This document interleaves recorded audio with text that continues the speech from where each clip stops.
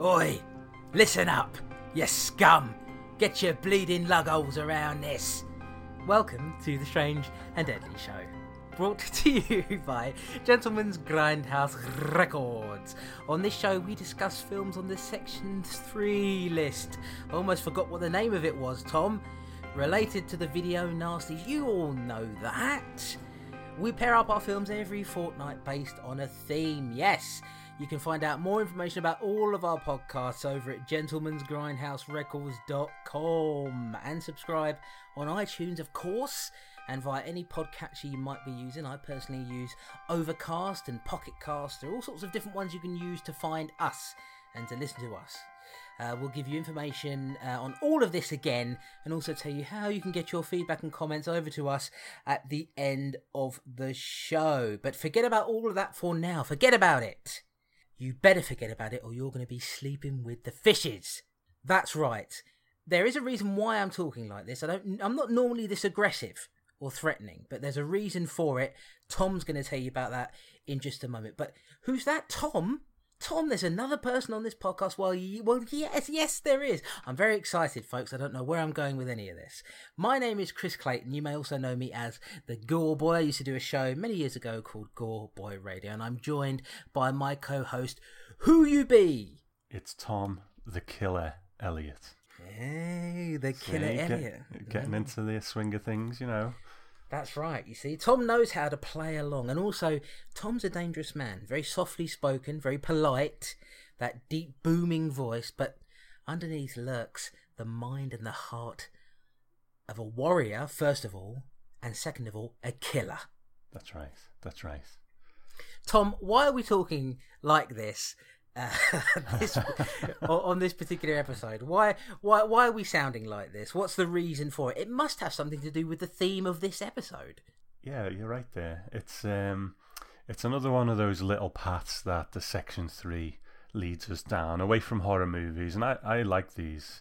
This time, it's given us a couple of gangster movies. Now, when we did The Thing and Extra, it was a look at what sci-fi movies were at the time, like alien movies on each side of the pond, and this is another kind of similar setup as well. We've got one from the UK and one from America, and I think as we go through and discuss these two, we'll see that there's more similarities going on a bit under the skin of these movies than what's going on the surface. So it's going to be an interesting one, I think. Yeah, it's sort of interesting to see that there are similarities there, that there's some real comparisons you can draw that sort of bring these two and group them up, I think, better than we even thought they might have done. When you group them together, prior to us, setting off on this journey of exploring all of these movies, I never really thought that they would work together quite as well as they have. So, very, very interesting. Before we get into telling you about these movies and discussing them, of course, as we always do, how have you been, my friend? What have you been up to since last we spoke? I've been good, busy. I think, if we're going to stay kind of on topic with horror, there's something that came out that both you and I got. Both you and I have watched, and that is Leviathan, the story of Hellraiser. That really dropped through our letterboxes, so I've been enjoying that. It's a long old documentary, well, 2 documentaries and special features, so I haven't finished it yet, but I think it's what I hoped it would be. It's been a good watch so far. What do you think? Well, I haven't started watching it yet, so I'm kind of... I was going to ask you, actually, what you thought of it, the quality of it, and whether you thought it was worth the wait. I mean, I'm desperately wanting to watch it. I'm very excited about it. I'll tell you why I haven't been watching it, why I haven't watched it yet. But, what did you think of it overall? It's good. It's very good, in fact. There are a couple of notable omissions in the commentators on it, the people included in the documentary, like Clive Barker isn't in it. Now, if you listen to Gentleman's Grindhouse Radio episode 2, I interview Gary Smart, who's the producer, and he explains why Clive Barker's not in it, so that was to be expected. But then there's like Ashley Lawrence. She's very important to Hellraiser 1 and 2, and she's not in it either, which is unfortunate. But then there's interviews with people who probably haven't really been interviewed about Hellraiser before, and he might be a bit more in the background, but this is their chance to tell their stories, and there's some great ones in there. So, the balance is there. Ashley Lawrence has probably given 1 million interviews about Hellraiser, but there's a lot of people in this one who haven't, and I think that creates a nice, new, unique kind of flavour to it. Oh, great. Well, I look forward to watching it. The reason I haven't been watching it is because I've been playing the living crap out of Arkham Knight on the PlayStation 4. I'm a big... I don't think this will be a surprise to anybody. I'm a huge Batman fan, and the Arkham series is probably my favourite series of games of all time, I would say, just as a series in general. And it's a brilliant game. There's some...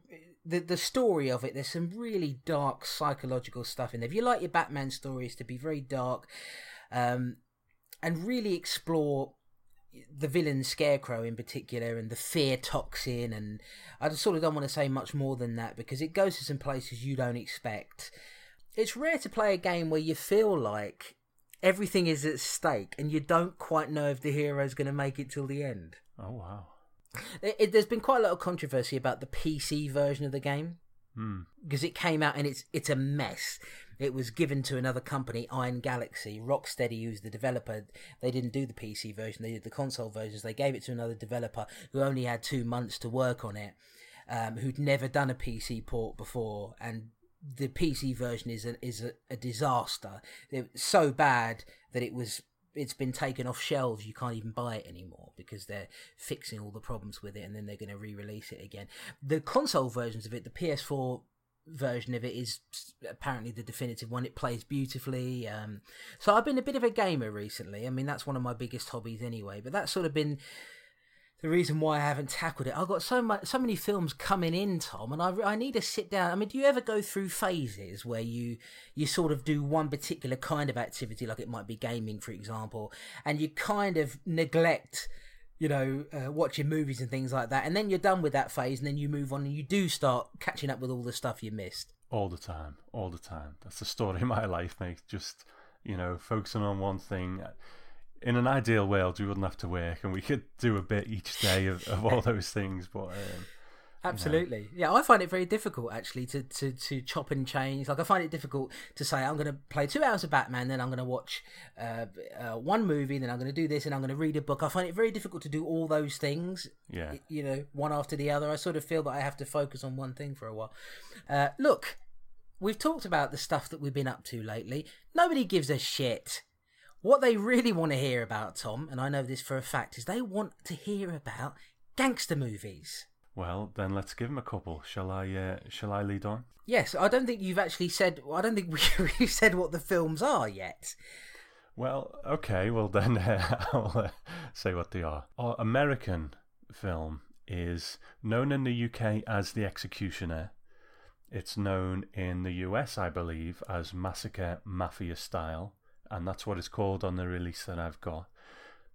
Oddly enough, in the end credits, after you've watched this film that opens up as Massacre Mafia Style, it calls itself Like Father, Like Son. So that's the US film. And the UK film has just one title, and that is GBH. That's right. And I think if you're somebody who, unlike me, really didn't know all that much really about the shot-on-video market that was around in the 80s in particular, and the early 90s, if you know about that, you probably know about this movie and about the lead star in it. So we will get to that, but first of all, we're kicking off with The Executioner. Tom, tell us all about it. Okay, like I say, The Executioner, aka Massacre Mafia Style, aka Like Father, Like Son, released in 1974, directed and written by Duke Mitchell, also starring Duke Mitchell as well. And The Executioner explores the rise and fall of Mimi Michelli, played by Duke Mitchell, son of the great Don Mimi, who was deported from America after battling with the mob there and returned to Sicily, where he still has power. The young Mimi desires a better life than the one he has, and seeks to visit America and obtain a tight grip on the pimps and bookmakers dominating Los Angeles. Although the Don warns him that it won't be so easy, Mimi refuses to listen and insists that he can make an impact. He leaves behind a 6-year-old son and departs for Los Angeles. In LA, Mimi tracks down his old friend Jolly, played by Vic Caesar, and the two of them conspire to gain power over the mob in the city. They begin by kidnapping Chucky Tripoli, a major mob boss with influence. They cut off one of his fingers, retaining it to his family, and offering to retain Chucky in time for his son's wedding, with no more missing limbs if they'll agree to pay a ransom fee. The other bosses decide to comply and offer up the money, resulting in Chucky being safely retained for the wedding. Mimi and Jolly swing by for the occasion too, and Chucky agrees to forget about the severed limb because of his respect for Mimi's father. They decide to work together instead, with Mimi and Jolly becoming part of the group. While at the wedding, Mimi meets a young girl named Liz who becomes his lover. Together, Mimi and Jolly go on a rampage around LA, mercilessly killing the pimps and bookmakers who stand in their way. News of the killings reaches Sicily, and Don Mimi is outraged and ashamed that his son has turned to murderous ways. He sends family advisor Bones over to America, who threatens Mimi and supplies him with enough cash to invest in a legitimate business, provided he stops killing. Mimi and Jolly pour the money into the pornographic film business, hiring a director to shoot a film in the hopes of a big recoup from the profits. To score girls for future projects, the duo decide to visit Super Spook, the biggest pimp in LA, in the hopes he'll lend them his girls. He refuses and pushes Mimi to breaking point. Super Spook is later found dead, nailed to a cross in Hollywood, killed by the duo. When Mimi's lover Liz reveals that she's heard Chucky and other bosses discussing their plans to take Mimi out, it's enough to convince he and Jolly that they should strike first. So they take to the streets and begin taking out the bosses one by one. This time, however, there won't be a lack of consequences for their actions. The mob wants to fight back, especially after the death of Chucky's beloved son, delivered to them by the murderous duo, who now have a real fight on their hands. You know, it's a funny thing, Mimi, about the Italians. All we want to do is to eat, drink, be happy. What do we get? Disgrace. No, Chucky. The Italian hasn't been disgraced. You and I disgraced it. This old woman here is the one who's been disgraced. It's the one who's been taking the punches. She's the one who was handed the organ grinder and the monkey when she got off the boat. See these hands? You know what they smell of? Oregano, basilico, beautiful herbs. They gave you mustard choli, lasagna, pizza, the most appreciated foods in the world. What did we give her, Chucky? We gave her violence. We gave her death. We gave her dishonor. We gave these hands the ability to fondle the rosary beads and pray for us while we're in jail facing the electric chair. These hands praying for me and you, kissing the cross for us before the guy pulls the switch. Let him call her Wop, Dago, the old guinea, the one with the bun in the back of her hair with the knitting needles in it and the knots in her stockings. Because to me, she's as pure as the homemade wine she makes, the cookies she bakes. She's as powerful as the atomic bomb that Fermi invented, her son. I love her, Chucky. And someday we'll forget that she is violence, Cosa Nostra. That ugly name we gave her, Mafia. So every time you see her, beware of this woman. Who'll come up to you and she'll ask, did you eat? Have some more. That's all she wants. I love her. I love her. In many ways, you are like your father, Mimi. Your words are his words. La tua forza è la sua forza. Your strength is his strength. Okay. Chris, I think this was a first time watch for both of us, so what do you think of Massacre Mafia Style? Hey, Tom, are you talking to me? Are you talking to me, Tom? That was a horrible accent, wasn't it? That was really, really bad. I should feel ashamed, and yet I'm not going to cut it out. I'm going to leave it in there, my embarrassment for everybody to hear. Yes, the first time I've ever seen this one, just as a general overview, I've got to say I enjoyed this quite a bit. It is rough around the edges and it's sloppy in several different places. There's a bit of heart to it and a bit of ambition to it, and I think in a way it reminds me, not in terms of plot or anything like that, I actually think this film is more accomplished than Abducted, but it reminds me of Abducted in that you've got a filmmaker who's really trying. And I admire that. I really admire when a filmmaker is trying to do something. Duke Mitchell, who directed this film, stars in it, of course, wrote it. Really, you can tell, didn't have very much money to work with when he made this. But I think he did probably the best job he could have done. Mm-hmm. Given the lack of funds, given perhaps his lack of experience as a filmmaker. This was the first film he ever directed. He only ever made 2. We'll talk about the other one bit later on, but yeah, just as a general overview, I found myself very entertained by it, very interested in the central character of Mimi, who gave me very mixed feelings, because I think he's a pretty awful person, and there were times where I wanted him to be taken down, but then there were times when I wanted him to succeed, so it's sort of, you know, it pulled me to and fro. But I have to say, just as a sort of general opinion, I was pleasantly surprised by this one. Yeah. I think when you say it was rough around the edges, I think it was a bit rough in the middle as well, wasn't it? It was just generally quite rough. But binding it all together is Duke Mitchell as Mimi, I think. I think he is the draw here. It's his project. He's the one who sort of fires the whole thing with his passion.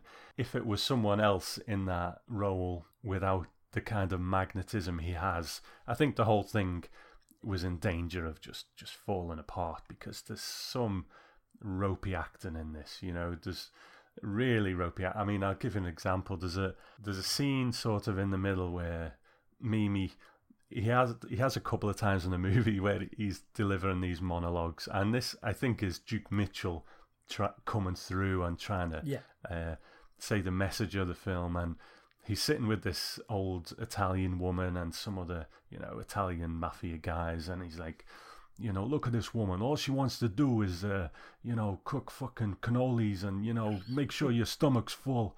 And, you know, he's doing all this. And what do we bring? We bring her violence and death.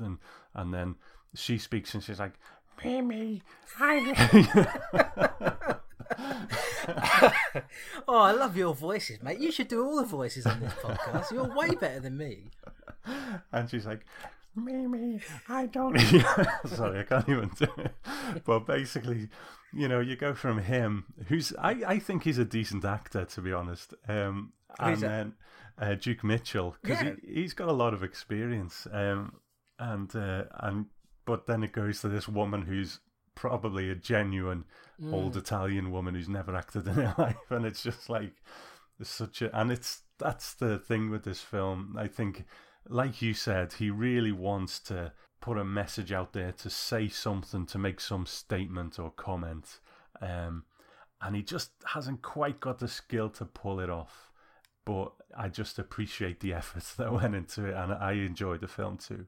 Yeah, he's trying, you know, and I admire people who try, even if they don't quite make it. I mean, I think, you know, it's like you were saying, I think Duke Mitchell, magnetism is a great word for it, I think, because he's got a great face for the screen, hasn't he? Yeah. I think it's a good face, and he fits well. Obviously, an experienced actor. I mean, he's been working since the 50s. So I think his delivery, sometimes it's a bit off, but a lot of the time he nails it. And some of the monologues, as you mentioned, he's got these sort of moments where you can tell that it's pretty much Duke Mitchell just sort of explaining about Sicilian men, and there's even a point actually at the end of near the end of the movie where he pretty much calls out The Godfather and says, which, you know, was released 2 years prior to this, and, you know, pretty much says that The Godfather has sort of painted Sicilian men in this very negative light. That's pretty much what he's saying. But at the same time, I feel like this movie kind of wants to be The Godfather as well. So it's, you know, it's sort of reacting against it, but at the same time, I think Duke Mitchell would love if it became that sort of success. Do you get what I mean? Yeah. I mean, we'll go into specific scenes and a bit of a breakdown as we go on, but I think this is probably the kind of the issue with it in a way, is that you know, he makes that impassioned sort of speech about the old woman, and, you know, she just wants to make sure your belly's full, and look what we bring to the table, you know, violence and death.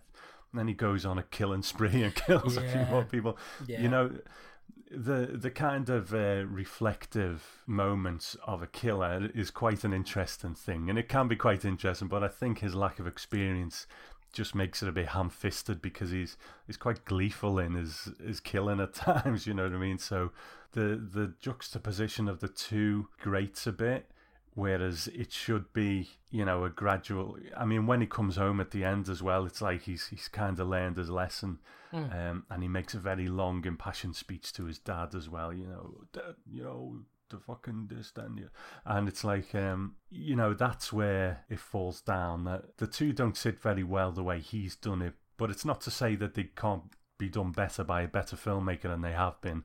But he just hasn't quite got that skill to do it. But that aside, it's still quite an entertaining whole. Yeah, I mean, when he entertaining whole, when he, so you know, I had to do it. When he makes those speeches, he sort of sounds, you know, very passionate about what he's saying, but then, like you say, he does things as the character that completely contradict it. So it's, you know, like he'll talk about. He's basically saying in these speeches is that we get us Sicilian men, you know, gangsters, we get into this cycle of death and killing, but then he's the one who's doing these things quite willingly. So it's like, well, you're sort of saying, it's almost like Duke Mitchell is saying these things when he's making these speeches. It's the actor saying them, but then when he's doing, you know, when he's going on these rampages with Jolly, then all of a sudden it's the character that's taken over, and the two never quite you know, mesh together. That's particularly right. Well. But so I mean, let's sort of start from the beginning. We got this opening scene, which apparently is quite infamous. Now I have to say, I thought the opening scene is definitely very memorable. I think it's quite sloppily done. Definitely. It's a bit all over the place. Like it's I mean, sort of, you know, let's sort of describe between us what goes on here. So we meet Mimi and Jolly for the very first time. They walk into this place, and there's this guy sitting down in a wheelchair, actually, and they and they take him away, wheel him into the bathroom, and they stick his foot up on a urinal. Mm-hmm. And electrocute him. And then, but that's not really the shocking thing. They then go around this place, this building, and they kill everybody except for this one little kid. Yeah. But they kill everybody, and you don't know why they're doing it. At this point, you don't even really know who these. I mean, you know, you don't know who these guys are. You're not aware. I mean, I wasn't aware that they were the, you know, sort of the two main characters in there. It's memorable, but it's quite. The editing and everything's quite sloppy, isn't it? It is. I think it's a great opener in terms of getting the audience to sit up and take notice. I think it wouldn't surprise me if Tarantino had seen this years ago, and it's influenced him. The thing is, they go on this killing spree, and they go into an office, and there's some guys in there, and they turn around. There's about 3 or 4 guys, and Mimi and Jolly take them all out, and Mimi's jumping all over the furniture and you know, just sort of doing these gun poses that, you know, no one's firing back, I don't think. So you could have just stood there and mowed them down. And then they go into the next room, which is literally the next room. Now, if you've ever been near a gun when it's fired, they are loud. But everyone else who they encounter just seems to be going about their business. There's one guy taking a piss. There's another guy just stood there with a drink. You know, no one's running for the door. They're just sort of like, oh my God, you know, and they're all caught by surprise, even though there's like been about 3 or 4 people already shot. So yeah, very sloppily done, but I guess like the film itself, sloppy, but still entertaining. Yeah, there are 2 guys just standing around having a conversation, you know, like, oh, how was your day? Yeah, oh, absolutely wonderful. Yeah, I did some work for Brannigan over there. And I'm not saying they're actually saying these things, but they just seem to be having that sort of conversation that you have at work. Like, oh, how are you? Yeah, I'm absolutely fine. And of course, turn around and there's Jolly and Mimi. And it's ridiculous. But you remember it. Yeah. And then when they get into the lift, and the music up until this point has been quite jovial. It's, you know, and then the music turns ominous because a little boy gets into the lift, and you know, it's like, oh, are they going to kill the kid? You know, it's a moment of suspense, and it is genuinely like you do stop and think, are they going to kill the kid? But then it goes on. It seems to go on forever, and Mimi looks at this kid, and he does that Italian thing where he, you know, pinches his cheek, and he's like, hey, you know, but it goes on it seems to go on forever, and he's just molesting this kid's head, you know. Yeah, he's just like fondling his face. Yeah. Instead of, you know, give him a quick, you know, pinch around the chops and say, hey, you know, he's there like sort of kneading his face for 5 minutes before they get out of the lift. But yeah, so. Yeah, and then also during that opening, I mean, Vic Caesar, who played Jolly in this, I caught him a couple of times, like trying desperately not to look at the camera. So I think that it sort of goes back to what you were saying a little bit earlier on, in that some of these people were not naturally gifted actors, and you can tell that they're really trying not to stare at the camera as it floats on by. Mm. So we move on from this opening scene, and then we sort of get introduced to Mimi, his life in Sicily. Mm-hmm. And he's got this, we see this baptism scene where his young son is being baptized. His wife is there. His wife passes away 2 years after, and had never been comfortable with him, was afraid of him. And we then sort of flash forward. Now, one flaw to this movie is that we're supposed to believe that Mimi is quite a young guy. He never seems it, does he? No, I mean, Duke Mitchell is like in his 50s, you know, like, and apparently, according to something I read on IMDb, by the time he comes back to Sicily, sorry. By the time he goes to Los Angeles, he's supposed to be about 31 years old. Really?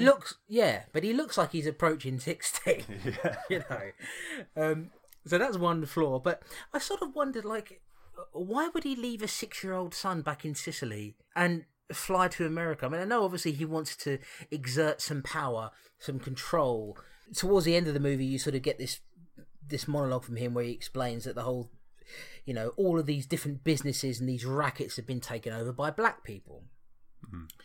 So I have some problems actually with some of the dialogue in this related to that. But I just sort of wonder what the point of it all was. Whether he, you know, was it ultimately because he wanted to exert control? Was there a racist streak in him where he was upset by the fact that a lot of these businesses were controlled by black people and therefore wanted to fly over and take them back over? I mean, what was really the motivation behind why he would leave his son behind for many, many years? I mean, he's in Los Angeles by the time he comes back, his son is 17 years old. So he's been there for a long time.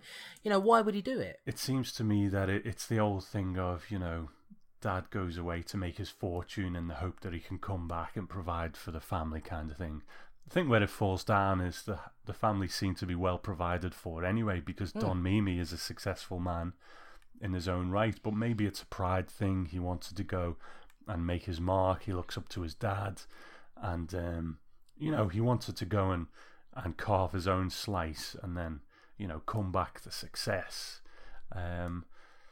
But that's how I see it. But the passage of time really doesn't come across in this film, does it? I mean, when he comes back from Sicily and his son's grown up, it seems like he's been gone a month or something, and the son, what the fuck, you know? Yeah. It just, the passage of time just doesn't play at all. No, I mean, you don't feel it in the way that you do, for example, in The Godfather, where there is this real sense of the passage of time as you go through it, particularly going through the first two films. You really feel that there's been a progression, the age progression, there's a very smooth transition.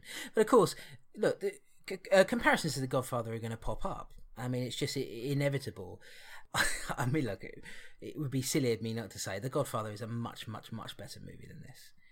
Yeah. It's a much longer movie than this, but I think that I think that you need, with a story like this, with a huge family and this big empire that needs to be explored, I feel like you need a good amount of time for a story to breathe. And I think one of the flaws with this is that it's not very long. It's only about 82 minutes long, and a lot happens very quickly, and I found it to be quite muddled. You know, like I sort of understood what the end goal was, which was that, you know, he wanted to become powerful in America. Mm-hmm. But I never really it sort of shook all over the place for me. I never really got to grips with the narrative. What was really holding me on was Duke Mitchell himself. You've got Jolly in there, played by Vic Caesar, who I think is a bit ropey sometimes. He is. He's still quite likeable, though, I think. Yeah, definitely. I would say, in terms of characters, the more likeable of the two. But it just, a lot happens in a very short space of time. I think if the movie had been longer, I think if maybe they'd pushed it towards maybe 2 hours, I think they might have been able to smooth it out a bit more. But as it is, it really is the antithesis to The Godfather, in that they've made a film which is perhaps tonally trying to explore similar territory, but this is a lot more violent, and it, like I said, it's a lot quicker. But then I think you lose out on the sort of smoothing out the narrative by making it that quick. Possibly. Although I think the pace does drop at times as well. So I wonder whether it was longer, would it be, a bit dull? I'm not sure. It's interesting in that final speech to his dad, where he's, making this impassioned, "Dad, you got to get out of the business. It's, it's different now," and blah blah. He's like, "They made a movie about you," and he's kind of trying to insinuate that The Godfather was made about Don Mimi. But now, on the release I got from Grindhouse Releasing, there is a documentary. I watched about 5 minutes of it because I didn't have time to watch it all. But someone does say that Duke Mitchell was very, when The Godfather came out, it was a bit of a moment for him. I think he really latched onto that and wanted to put his story forward about, because he's an Italian-American male, about, what he perceives the story to be, kind of thing. But yeah, it's interesting to see the same thing done from different rungs on the ladder. You've got Coppola right up there at the top of his game, and then you've got Duke Mitchell, who's all heart but hasn't quite got that talent. Yeah, it's probably not a very good filmmaker, really. It could have been somebody who would get better as time goes on. But I think that, I think it's one of those things. It suffers a bit from having, in a strange way, it suffers from having ambition. Yet that's one of the most positive things I can say about it. But it just doesn't quite have enough talent to get there. But at the same time, you have to say that in The Godfather, everybody there is acting and pretending to be these things. Whereas Duke Mitchell, as far as I'm aware, was never a gangster, but had been around people like that in the 50s and had heard stories about them and was a bit of a hard nut himself. And so in a way you can say that there is more authenticity in this than, Marlon Brando wasn't a gangster. He played a brilliant one, but he's acting. So I feel like in some ways this is more authentic, even though the quality of it, of course, is nowhere near that. Okay, I think it's difficult to know where to go next on this one. I think we could talk about the general violence of the film, because it is very violent. I don't think the violence really hits as hard as a lot of other films, because it's maybe down to how it's directed. It's not directed with that level of skill that makes you really feel it. But I think it's probably the sheer volume of it. There's a lot of blood going round, but the shade of the blood doesn't quite look very good, so it doesn't really have that impact either. But it's very enjoyable violence. I like a violent movie, and this is a violent movie, so it's a good romp in that respect. There are different things you can take from it, and I enjoy the violence in it quite a bit. Yeah, it's entertaining, because it's just so quick, and the violent scenes are very quick as well. And there's one bit of actual gore in there where they take one of these mob bosses and they kill him. They hang him up on a hook, and the hook goes through his face and out of his eye, and it's actually quite an effective little gore scene, and the makeup's not bad. It's enjoyable. I think that, if I'm being honest with you, I think the plot is nonsense. I think it's just a series of stuff that's going on, and there's no, particular I don't think there's really a goal in mind as such. You know, I know the goal is for the character to gain some power there, but I think it's just a load of nonsense that's kind of thrown together. But what I like about it is that it's entertaining nonsense. You know, I think Mimi and Jolly kidnapping the mob boss Chucky. It's a strange thing because they kidnap him. They cut off one of his fingers. They send the severed finger back to his house, and his son intercepts it. His son and his wife are there, I guess, or is that his mother? Don't know. I don't know. I don't know if that was ever made clear. But anyway, his son opens the box, and there's his father's severed finger in there with the ring on there, so you know that, well, it must be from my father.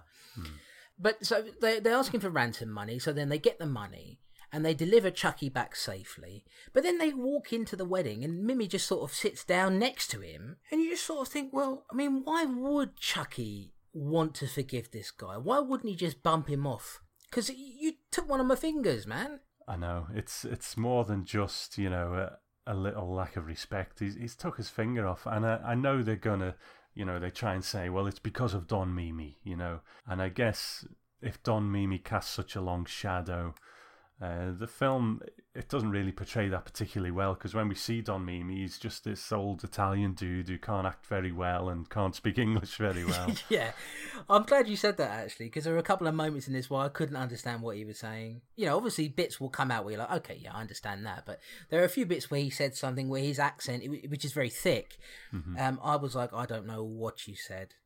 I'm sorry. You know, I'm not trying to be, you know, in any way offensive towards him. And this was the only thing that guy was ever in. Right. Which is sort of understandable, I think. He ain't Marlon Brando, is he? No, it wouldn't surprise me if he was like Duke Mitchell's uncle or something, you know, something like that. Yeah, it wouldn't surprise me either. It is... But that particular part of the plot, I didn't really understand that, why Chucky would be so forgiving. And then he sort of... Mimi then comes into the inner circle at that point. Yeah. And it's sort of a strange thing. It's almost like Mimi has sort of bullied his way in. And then, of course, really the thing that sets all of this off at the end is that Mimi has been talking with his lover, Liz, who's this girl who's not a very good actor either. No. Let's be honest. But she tells him that the mob bosses have been talking and they want to take Mimi down. And so Mimi and Jolly decide to head them off at the pass, as it were, and go around with this huge rampage and basically take out all the mob bosses. And they kidnap Chucky's son and they kill him inside the van. We don't actually see them kill him, but they deliver him to to Chucky's house, and they sort of, you know, throw him out on the ground there, and Chucky comes out with his there's another mob boss who's with him at the time, and sees that his son has been killed. And so now, of course, you know there's going to be some sort of war. Yeah.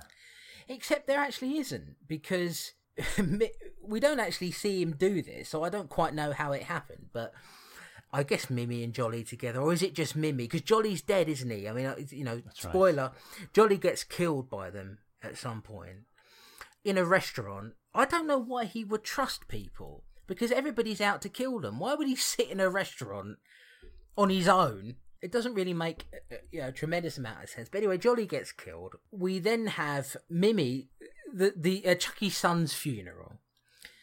He puts a bomb in there. It's a strange thing, isn't it? Because it's like... Just wipes them out. He wipes out everybody at the funeral, including Chucky, the entire family, any of the mob bosses that are there. And it's a strange thing because a couple of minutes before that happened, there's a clock that's near the coffin. And I was thinking about that clock. I was like, why would there be a ticking clock there? And then another boss, you know, one guy asks, you know, well, why is there a clock there? And the other guy's saying, well, it's because, you know, my son was delivered to his son was delivered to him at 2:20 or something. I'm thinking, this is bollocks, isn't it? Yeah. There's got to be a reason for this, because the ticking is really loud, right? Like tick, tick, tick, tick, and boom, and off it goes, and everybody dies. So Mimi's taking care of his problems with a good bomb. Then he goes back to Sicily. And of course, like Tom was saying, we get this scene where he's talking to his father and explaining to his father what's going on in America, that there's really no place for people like you anymore, and then making the reference to The Godfather. Incidentally, we didn't actually say it, but when the logo for this film comes up, they're using The Godfather typeface for Massacre Mafia Style. And we get sort of quite an interesting ending to this, where Mimi meets back up with his son again, who's now 17 years of age, and his girlfriend is there, and he meets him. And I was thinking at this point, well, there's only about 3 minutes left to go in this. Are they going to say that Mimi has kind of gotten away with this? Did all these terrible things, but at the end of it, he's going to be sitting down with his family and, having a nice Italian dinner, and everything's going to be fine. And we sort of learn that, well, he learned his lesson, and as he's old, they've dyed his hair grey now, so we're meant to believe that he's quite a bit older. Maybe this is how the film is going to end, with him having found peace to some degree. Even though I felt personally, as a viewer, that he perhaps should have had to atone for his sins. And then, Tom, what happens? Well, just to take us back a touch, I think Mimi's arc is that he goes out there to carve himself up a piece of the pie. He commits all these atrocities, and by the end of it, he seems to have come round to the fact that, this isn't any way to live. This is supposed to be his arc, that he comes back and he makes this long speech to his dad, and he's like, Pop, it's the black guys out there now. Here comes the accent again. Go on. He's basically saying, everyone's got their own hustle now. It's not us who do it anymore. Everyone's got their own thing going on. And, he's like, Pop, please stop. You can't do this anymore. And then his dad's like, Mimi, I will still do it. Did he turn into Arnold Schwarzenegger? No, Mimi, I will still do it. Wow, we're getting some real grade A comedy from Tom Elliott today. We need more of this. My point is that you can tell Duke Mitchell has been working up to this speech, this Pop, we can't do this anymore, the world has changed, and it's like, every other fucker's been telling you this from day one, but you've still done it. And then it's all just cut dead by his dad, who, I think the moment was supposed to be, his dad says, no, I'm going to still do it because I'm, still this great big guy, and I know how to work it, blah, blah, blah. And, that was supposed to be quite an ominous moment, but it's not, because his dad's like, Mimi, and then what happens is, you see him gallivanting with his son for a bit, and then they're all sat down having this nice Italian meal, and, Mimi's like, doing all these big Italian hand gestures and that. And his son kills him. Am I right in that? Was it his actual son who killed him? Well, I think what happens is they bring out this huge long loaf of bread. A shotgun-sized loaf of bread. A double-barreled shotgun-sized loaf of bread. And they cut off the end of it. Apparently this is a tradition with Italian families, that they cut off the end of the loaf and they throw it to the elder, I suppose. I don't, forgive me if I'm sounding ignorant. I don't know. I was born in Barnet, so I don't really know anything about those traditions. But they cut the end of the loaf off and they throw it to Don Mimi, and then Mimi, the younger Mimi, is there, and I guess his son picks up the loaf and there's a double-barreled shotgun in there, and he fires it at Mimi and kills him. I thought it was. I don't think it was done very well, really. Because it's quite confusing. Like, it's not shot very well. It's not edited together very well, because what happens is, so they've shot Mimi, and it looks like almost everybody else who's seated at the table is quite surprised by this. And then you've just got Mimi's son standing there next to Don Mimi, and they sort of look at each other. But at one point, Don Mimi sort of looks over at his dying son and sort of puts his fist in his mouth like, oh, God, oh, that was grisly, wasn't it? but then he looks at the son like, yes. Looks at Mimi's son like, yes, it had to be done. So I think it was Mimi's son who killed him. I think what this basically is I think Don Mimi realised that his son could not live anymore. He'd done all of these terrible things. Yeah. But I'm not sure that killing him while sat at a family dinner is really where you want to do that. I mean, it could have been done in a slightly more respectful way, I think. I was going to say the same thing. There's probably kids running around as well, bits of brain on them. Yeah, it's like, imagine if you and I were there and we're like, oh, Tom, this is nice, isn't it? We've been invited to this Italian family's dinner. I'm sitting there eating my spaghetti and all of a sudden somebody's ear pops up in it. I look over and they're, oh, Mimi's dead. What the fuck? What the fuck is going on? I'm getting the hell out of here. Of course, I'll take the plate with me. I'm a hungry lad. But I don't know. I thought it was... I've got to be honest, I had a bit of a smile when that happened. I think it was meant to be more impactful than it actually was, because I just don't think it was done very well. But, what we take away from it is that Mimi did not make it out of the film alive, and I suppose he did atone for his sins, killed by the very people who he was supposed to trust. Yeah. And, the title, Like Father, Like Son, probably a bit of a giveaway if it had been the title, because there is this thing, the sons are cat, and ultimately Mimi's son carries on this chain of violence as well by killing his own dad. So again, very ham-fisted, but I think that's what they were going for. I do like the fact that Don Mimi does that thing where he does, like, he sort of bites on his fist, like, oh, did you see that, folks? I wonder who did that. Oh. It did make me laugh that they had a shotgun-sized loaf of bread,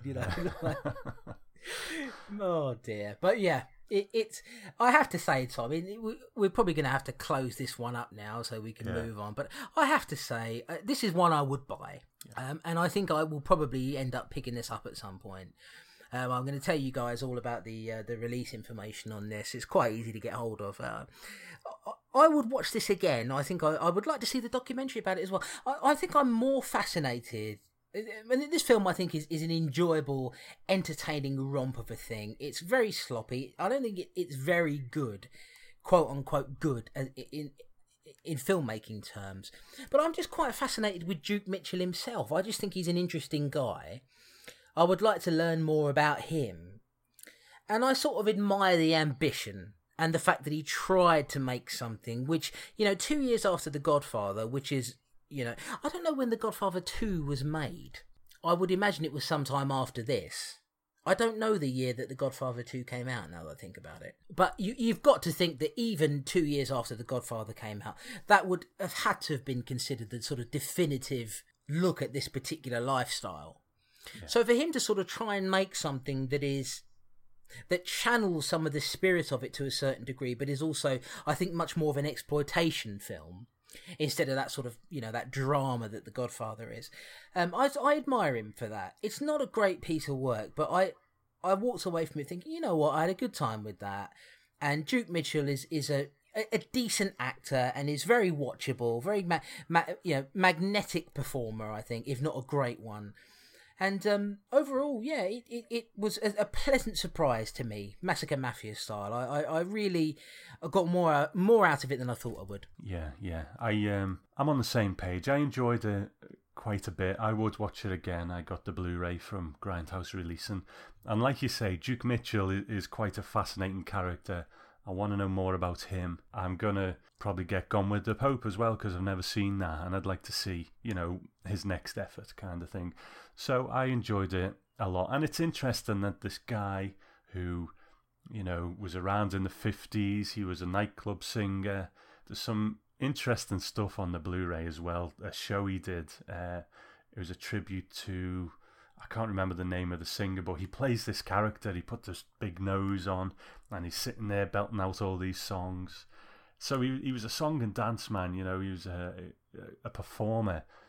So this guy who was around in the classic age of Hollywood now turned into exploitation. We've seen it before with Pigs, that classic actor who turns to, violence and exploitation. It's an interesting thing. So yeah, I enjoy it quite a bit. I'll definitely watch it again. Let me give you some trivia then. It sort of touches on a few points that Tom brought up. Director and lead actor Mitchell was perhaps most prevalent in the 50s when, according to IMDb, he had a comedy double act with Sammy Petrillo. The duo were supposed to be a take on Dean Martin and Jerry Lewis's double act, both of whom were enormously popular at the time. He and Petrillo would star as themselves in 1952's Bela Lugosi Meets a Brooklyn Gorilla, which sounds very interesting. Well, just to interject, that whole movie is an extra feature on that Blu-ray. Oh, lovely. Excellent, because I was about to say I would like to see that. So, yeah, very interesting. Mitchell uses his given surname, his real life surname, Michelli, as the surname in this movie. His life and the stories he heard from friends in the 50s helped to inspire the story here. So he obviously was very open about, you know, the fact that this was influenced to some degree by his life. So much so that he used his own real life surname as the surname for his family in this. Mitchell apparently sold his lease on a supper club. I don't know what that is. Isn't that just a restaurant? I imagine so. Mitchell apparently sold his lease on a supper club in order to fund the production of this movie. You can tell he didn't have a lot of money to play with, really. Here, Mitchell was in the midst of directing his second feature film, which Tom kind of brought up there, entitled Gone with the Pope, but unfortunately succumbed to lung cancer and passed away in 1981 at the age of 55. He was only a young guy, really. The film remained unfinished until 1995 when Sage Stallone and Bob Murawski of Grindhouse Releasing rediscovered it. Murawski spent 15 years restoring and finishing the film from the surviving elements, resulting in a fresh release of the film on Blu-ray and DVD just a few months ago. Rather sadly, Sage Stallone, who is the son of the very famous Sylvester Stallone and one of the co-founders of Grindhouse Releasing, passed away in 2012 from heart failure at the age of 36. I heard about that. I actually had no idea until very recently that Sage Stallone was one of the co-founders of Grindhouse Releasing. I knew because I've been kind of plugged into them from quite early on. I remember buying a couple of their releases. The first release of The Beyond I got was from them. And I think I actually emailed them on the website and said, you know, great release, really liked it, or, you know, just some bullshit like that. And I actually got an email from Bob Murawski himself, you know, not just some fucking secretary or something. It was him. And I was like, what a class act, you know. This guy edited Raimi's Spider-Man movies. He's a proper Hollywood guy. Yeah. You know, Grindhouse Releasing is just, his side venture, if you like. But what a class act to actually answer an email to me. Yeah, that's really cool. And also, we should say, we're always talking about Arrow and 88 Films and, you know, Synapse and Shameless and all these different companies, but we should talk about, you know, Grindhouse Releasing and put them in the same category as the others, because they've released some great stuff. I mean, I've got a bunch of their things up on my shelf there. I'm just looking at them now. Like, I've got a good release of Pieces, one of the classic awful Italian slasher movies, and I've got a couple of other ones up on there. I've got what is the movie that Lucio Fulci made? Cat in the Brain. Yeah, and I'm looking forward to picking up, Massacre Mafia Style as well, and Gone with the Pope. So they've released some really good stuff at Grindhouse Release, and you should check them out.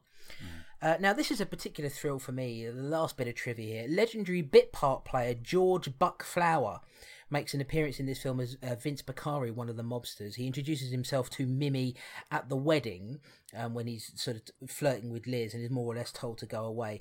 Now, Buck Flower made over 150 appearances in every kind of film imaginable, from horror to softcore porn, exploitation to action films.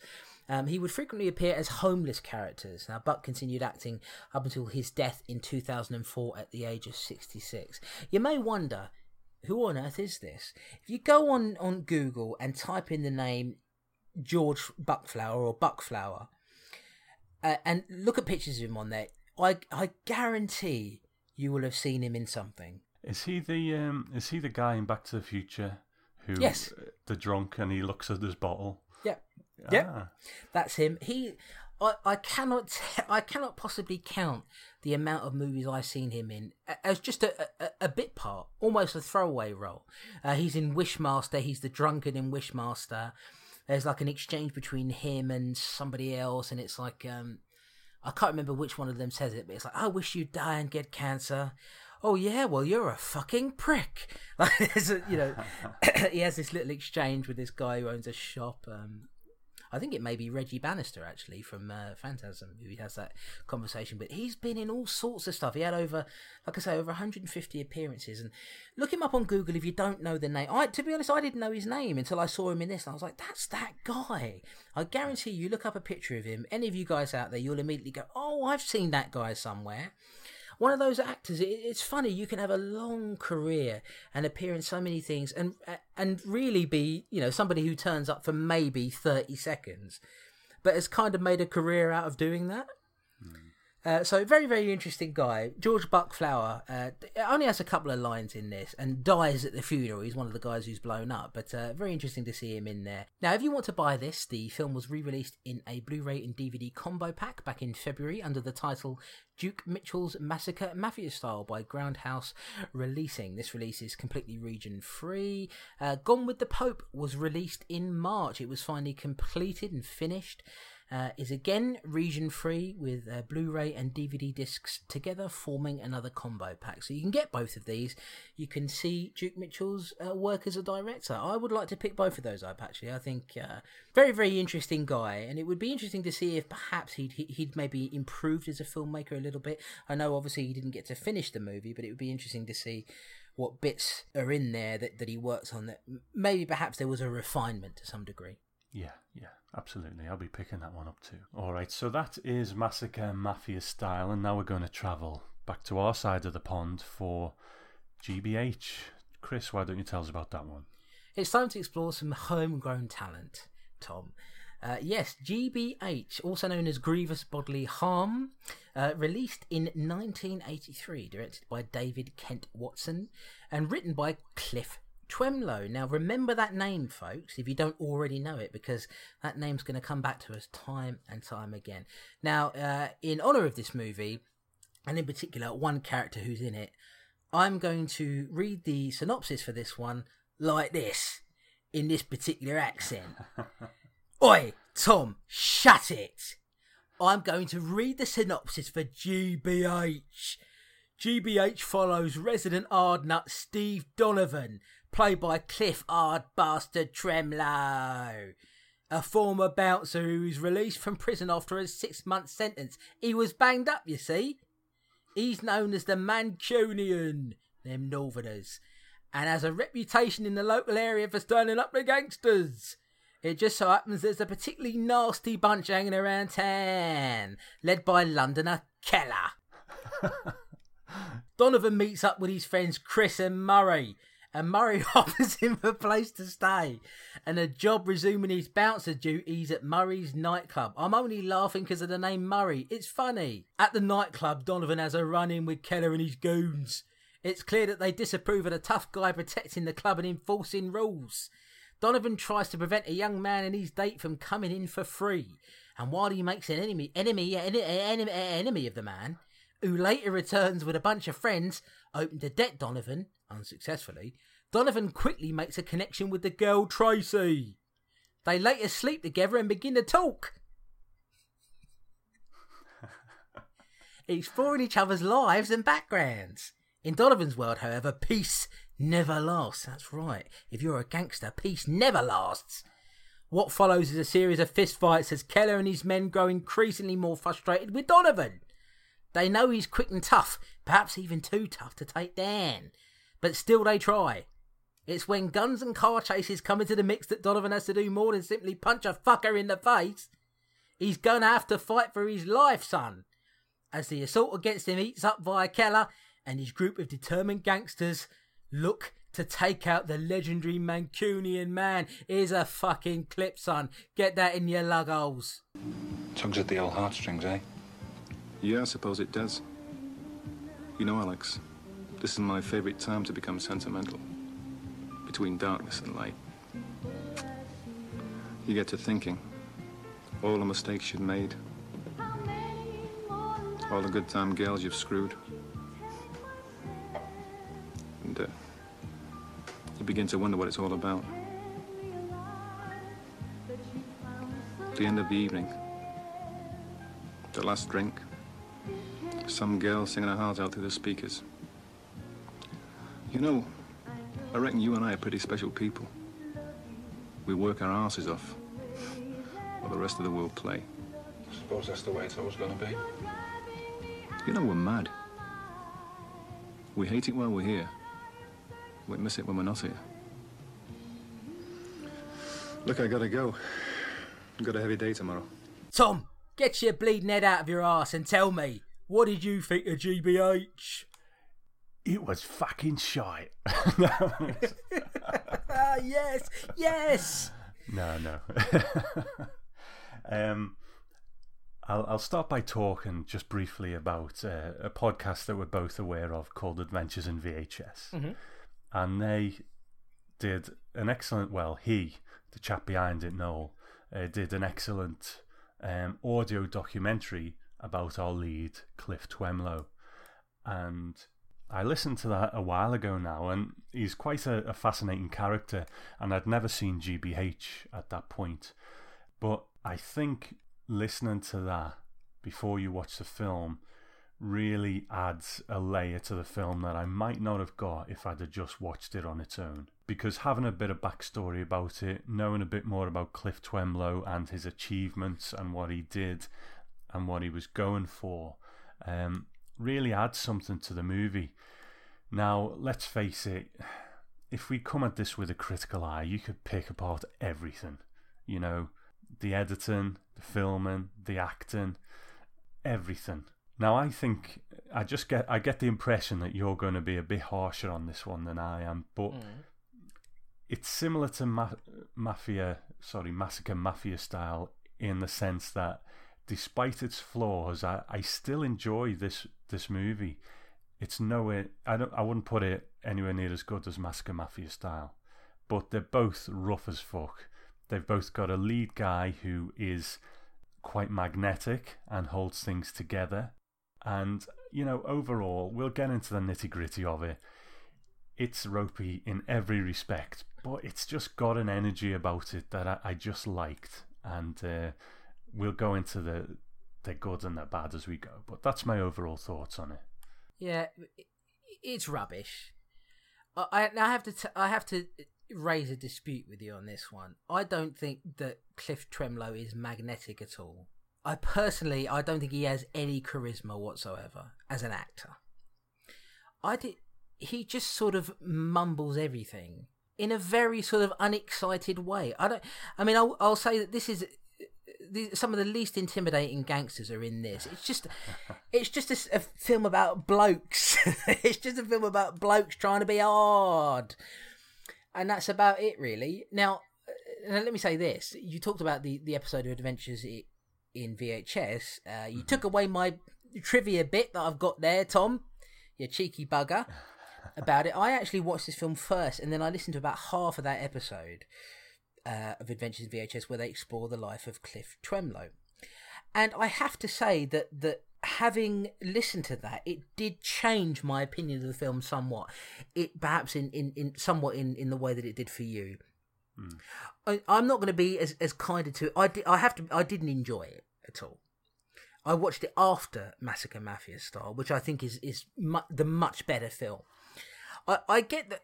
I don't know. I get the feeling that people forgive this because they happen to really admire Cliff Twemlow. Having listened to, like I say, about half of that episode and read some bits and pieces about him as well while I was putting together the trivia and notes for this, I think I admire him greatly because he was so determined to be a movie star.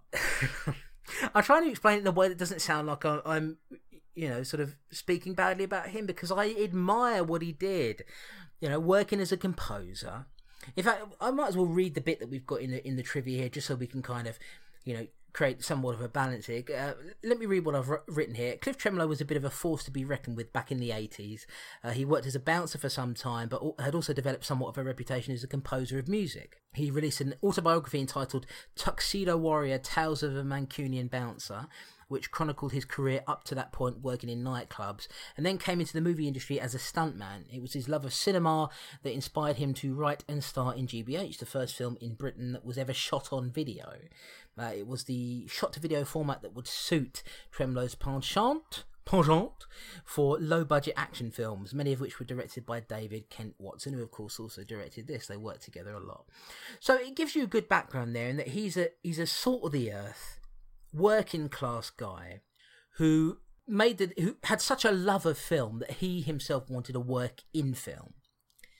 But I think we need to also take stock of what the movie scene was like at the time in Britain, and we're trying to sort of, this is post-Hammer, much like Extra, really, I suppose you could say, and we're sort of trying to carve out our own little niche in there. I admire the fact that he made these incredibly low budget films and believed himself to be a lead actor.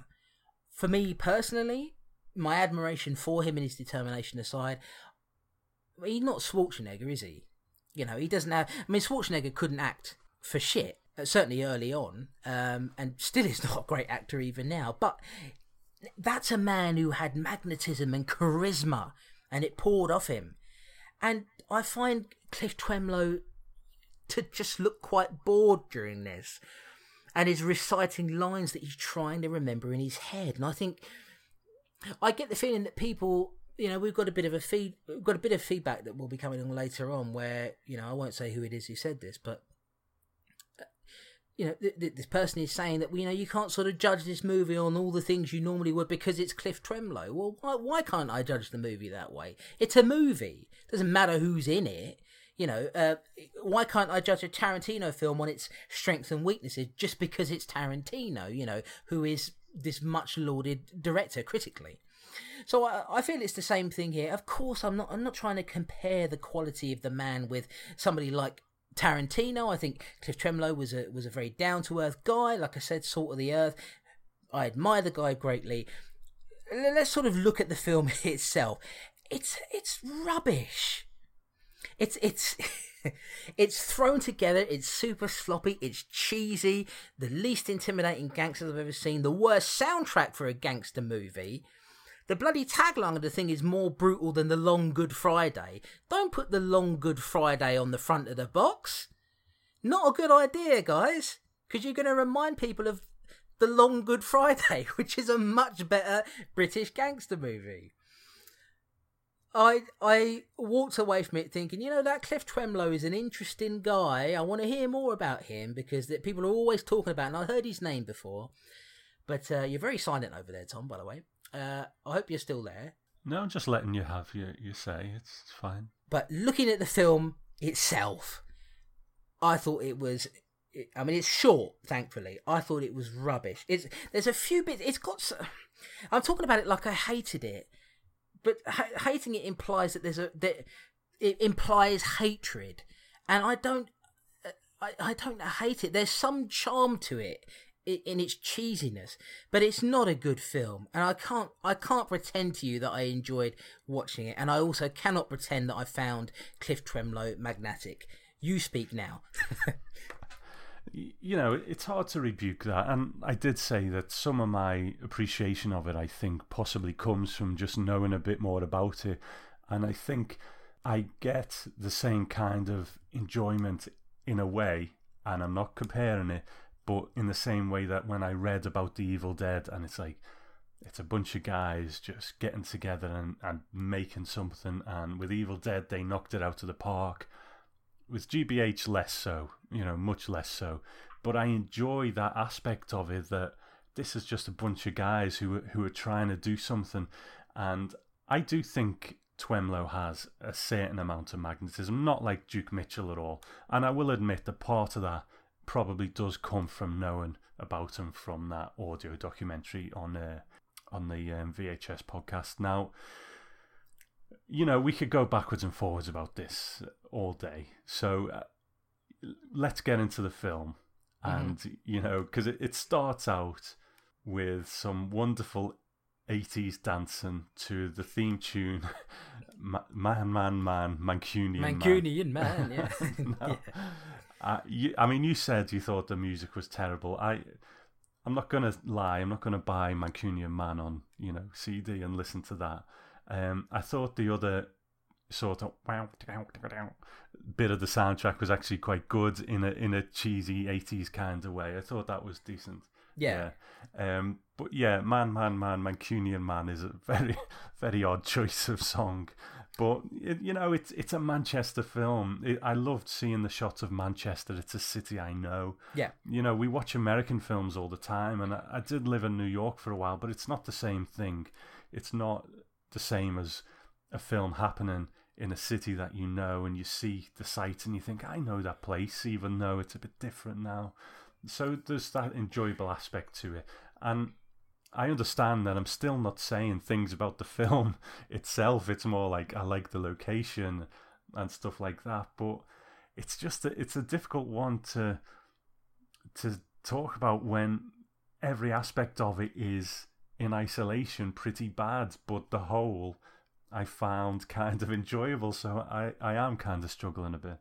Well, I'll just say, as far as the soundtrack goes, that sort of I don't mind all that. I like that. I like my cheesy 80s soundtracks. But it was the fact that this is supposed to be about a bunch of hard bastards who are going to beat each other up, and there's a Londoner in there, and he thought, "Oh, I'm going to take you down. You're bleeding so and so, ain't ya?" But then they play these cheesy 80s ballads over the top of it. All of this music's been written by Cliff Twemlow. So he's supposed to be a hard nut in there, but he's writing the soppiest music you've ever heard in your life. It didn't convince me that what I'm watching is a bunch of hard bastards beating each other up, which is what it is supposed to be. Look, the one thing I'll say about this before we sort of get into talking about the plot and stuff like that, because I don't hate the movie. I'm just passionate. Is that for anybody who says, well, look, you can't judge it based on this, that, and it. You can't judge it like a normal film because Cliff Twemlow was in it. Review the movie. Don't review Cliff Twemlow. We'll talk about Cliff Twemlow. I'm not talking to you, Tom. I'm just talking in general. Review the movie. Concentrate on the movie. And then we talk about Cliff Twemlow separately from that. I know he's in it and he had a lot to do with it, but if you're going to review a movie, you've got to look at the quality of the movie, surely. You can't review it and give it a better review just because Cliff Twemlow was in it. Do you know what I mean? It's so I hear this sort of stuff and it's like people forgive a bad movie because this bloke is in it and had something to do with it. I think the fact that he built a sort of, I don't want to say empire because it's a very modest thing, but the fact that he sort of built this reputation for himself, I think is fantastic. And I want to see more Cliff Twemlow movies. Believe me, this is, I didn't, dislike this so much that I was like, I never want to see this guy again. I'm very interested in this guy. But you've got to talk about the movie itself. Otherwise, what's the point of it? In that case, then, because I happen to favour John Carpenter, I can say, well, Ghost of Mars, it's not that great, is it? But John Carpenter made it, so therefore it's better than it would have been, So that's my point on that. I'll stop going off now. We can talk about the actual movie itself. It is a modest thing. I mean, it looks like what it is, which was it was shot on somebody's camcorder. Yeah. So it doesn't have a filmic quality to it at all. I don't think that helps, but at the same time, I sort of knew that going in, so it didn't bother me that much. You got this guy who comes out of prison. So we got Steve Donovan, who is known as the Mancunian. He's known as a bit of a hard nut. He comes out of prison. I think he had a girlfriend who he was supposed to move back in with, and he finds out that she's gone. She sold all her stuff and she's off. Because he says at the beginning of the film, doesn't he? Oh, bleeding women. No wonder there are so many queers in the world or something like that, which is like a bit unfortunate. Probably shouldn't have said that. I have to say, I don't know if you're with me on this, but there's another guy in there named Chris, who's like this blonde guy who works alongside Murray. They all work at the club together. I thought there was a weird sexual tension between he and homoerotic. Yeah, it was, wasn't it? Like there was one time where they go out jogging with each other, like you could just tell that they wanted to, lay down with each other and experience the joys of love. I think just on that point, it's quite funny because it's in my notes, and I think it's them trying to just play natural mates, the banter, and it's the dialogue is bad. Let's not make any bones about it. But they have this sort of thing backwards and forwards between them, and they're trying to duplicate banter between friends, and it's like, if Cliff cops up with a girl, it's like, hey, save some for me, you bastard, and yeah. Cliff are like, and it's just these cheesy sort of one-liners, and he's like, hey, you bellend, fuck off, and, well, they never say bellend, but, it's just this really pseudo-matey dialogue that's so cheesy, but quite amusing in a way. Yeah, and I sort of thought, it would be like if it was you and me, like, out jogging, I was like, oh, Tom, you're looking good today, aren't you? You're getting ready getting ready for the ladies, eh? Like, maybe you want to practice on me a bit. Like, and then we roll around on the grass for a bit. You roll around on the grass and everything. Like it's just probably not something that would actually happen. So, but I found that quite funny. There are bits in this movie that you have to admire the fact that there's some charm to it. There's a lot of cheesiness in there. I sort of like stuff like that. So we go through this plot where, but essentially, there's this gangster named Killer. He's the only Londoner in the movie, as far as I'm aware. And he's very upset because Donovan's come onto the scene. I guess Keller believes that he can kind of bust his way into the club. And I mean, right, the very opening scene in the movie is actually Keller and his goons. They go in and they kill a guy, don't they? Like, they beat him up. Mm. And so we already know, well, these are the bad guys. And then Donovan comes along and he's going to be a good guy. It's quite interesting to me, Cliff Twemlow wrote this, so he was able to write himself in as the ladies' man.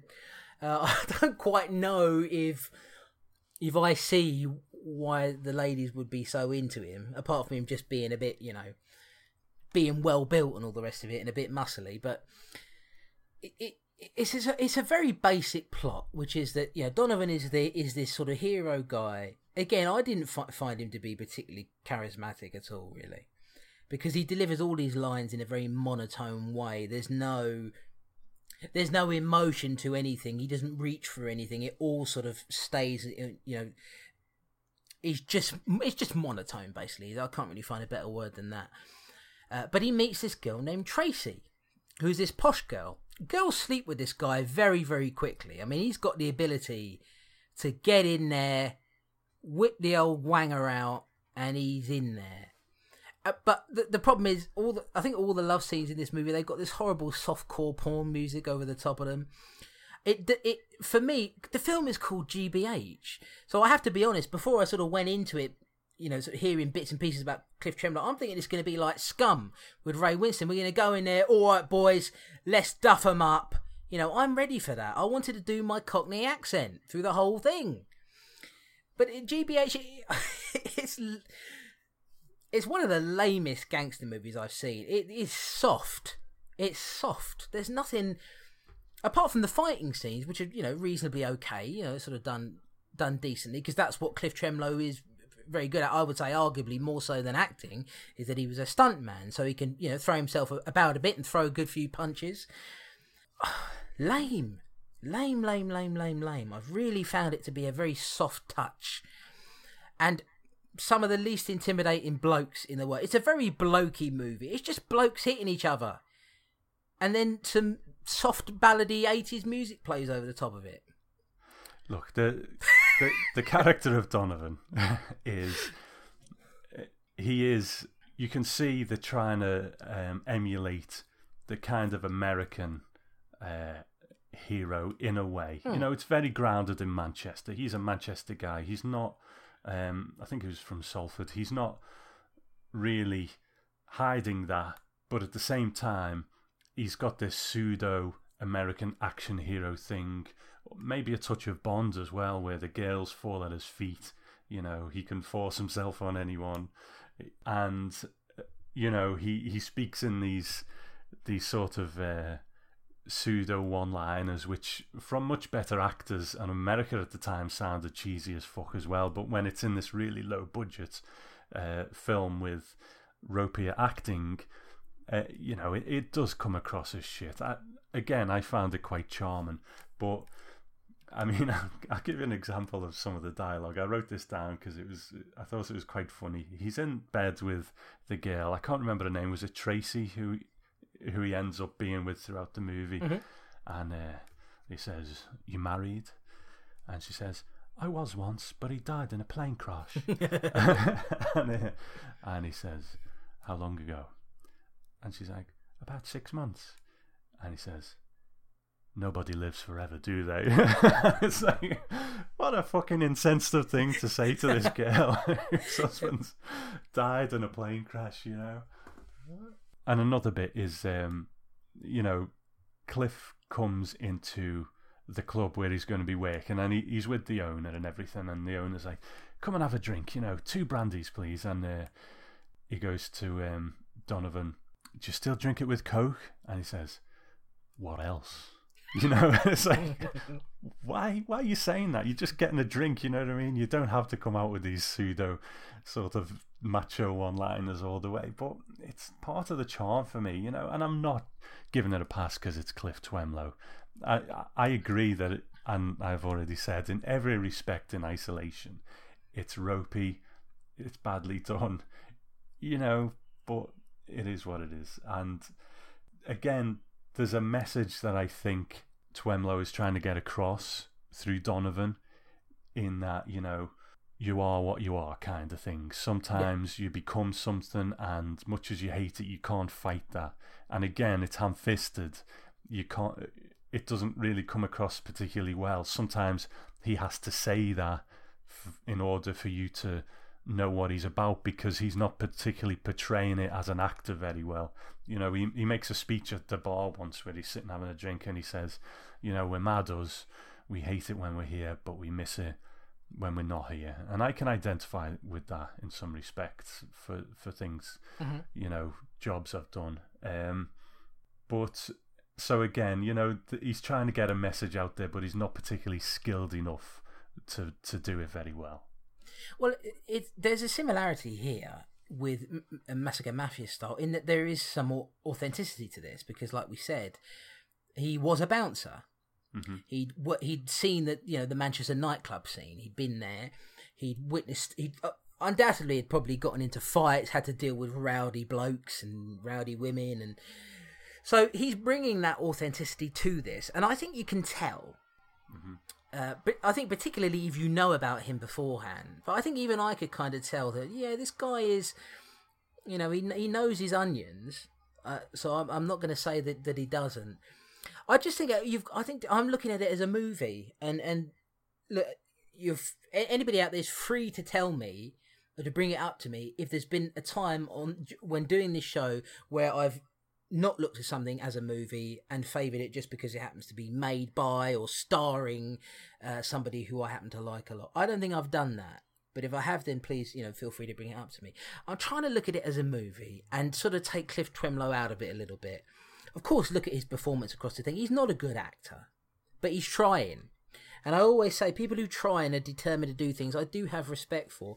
Even Jess Franco, whose work I can't stand most of the time, he made a lot of movies, and supposedly quite efficiently in terms of budget and time and things like that. You've got to admire that, even though the work itself is not that great. And so I admire him for it. I think this film, in a strange way, it's hard to imagine anybody else being the lead actor in it, because it feels very much like Cliff Twemlow's work, that he put his sort of heart and soul into this, and it breathes because of him. But as an actor and as a writer, I don't think it's there. I think there's some really bad stuff in it. Bad writing, bad music, bad acting. I will say the film perks up a bit towards the end when there's a lot of fist fights that go on, because Keller's, is incredibly hot-tempered guy. He's getting fed up with Donovan, wants him dead, and there are car chases, and they chase him into the woods, and he's sort of running around there and killing people, and you have this feeling that Steve Donovan is not going to make it out of this at the end of it. So it perks up. There are bits and pieces in there. I cannot pretend that I would sit and watch this again. I just don't know. Yeah, I mean, it's quite difficult to get hold of, first of all. So even if you happen to like the movie from the copy that we saw, you can't just sort of go out to a shop and order it. I just don't know that I would watch this again. I don't know what it gave me, really. I'll tell you what it gave me, actually. It gave me Cliff Twemlow. And he's an interesting man who I want to see more of. I want to read more about and hear more about. I want to finish that podcast episode. And I would like to see some of the other work he's done. But looking at it as a movie, certainly compared to Massacre Mafia Style, I think this is kind of one of the worst movies we've covered so far on this. I really do. I would disagree with that. Purely for the fact of I didn't want to die watching it. And, Erotic Rites of Frankenstein, that fucking zombie oasis or whatever it was called, I was just like, oh my God, this is terrible. Yeah. Where there was things I could latch on to with this. And, the nightclub, it reminds me of, I don't know what it's like where everyone else lives, but in Liverpool, you've got your city centre nightclubs. And then, I'm not so much sure it happens so much these days, but then you will have the more ones out in the suburbs, and there'll be like a nightclub next to a newsagent's or something like that. Yeah. And it's small and it's cheesy and it's ropey, and you don't want to go there because it's just full of shit and dodgy people. And I don't know whether they exist anymore, but they existed when I was younger, and it sort of reminded me of that. And that might be just because of the way it was shot. It is a city centre nightclub, I think, and a real nightclub where they set it. So I had a slight bit of nostalgia for that, and back to Cliff Twemlow, and much as we've tried not to, it always comes back to him. I think in the ideal world, he probably would have got into the game a bit younger. If he wasn't 50 at this point, he was touching 50. He was still in great shape. Mm-hmm. He could fight. You could tell he had some fighting skill. Definitely. And I think in the ideal world, he probably would have got into the game a bit younger, honed his craft, but he jumped on an opportunity to do this stuff while he was about 50 years old. Now, when you listen to that podcast, Adventures in VHS, you will hear, and I will put a link in the notes for anyone who wants to check it out, and I recommend you do. You will hear the trailer for GBH 2, and he gives a voiceover, and you can tell that he's more self-assured. There's a quality to his delivery that isn't here in this one. Mm-hmm. So, like you, I probably wouldn't watch this one again. I think from an academic point of view, it's an interesting watch, and I didn't hate it. I enjoyed it. It had a certain, energy to it that mainly came from good on you lads for having a go, and making this movie. And so I'm interested to see how far he goes in honing his craft.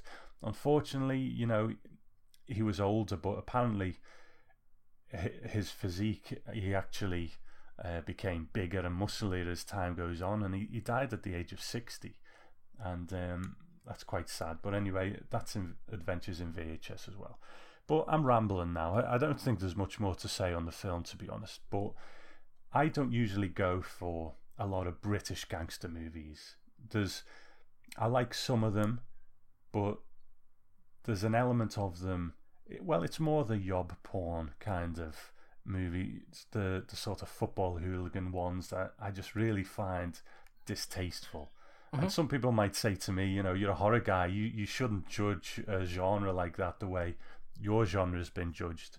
Fair point, but I find a lot of them to be quite glorifying of sort of the yob element, and I've seen people discussing them and fucking brilliant that film, see where he fucking just reveling in yobbishness, which is just so distasteful to me. But anyway, that's another story. But this is it's a product of its time. In an academic sense, it was interesting. I enjoyed it. I wouldn't watch it again, but there you go. Well, I will say that most people never want to hear anything negative about the things they like. That's just the reality of it. There's somebody that we know quite well that's on Twitter who's dealing with trolls at the moment, trolling his writing. I won't say who it is because I don't want to sort of bring any negative attention towards what's happening in that situation, but somebody who's been sort of talking to me privately about some of the trolls that are just trolling a review he did of a particular movie. And some people don't want to hear something negative about the things they like. They want everybody to love what they love. And maybe in an ideal world that would be a nice thing to be able to, but then it wouldn't be a balanced world, would it, if we all just happen to love everything?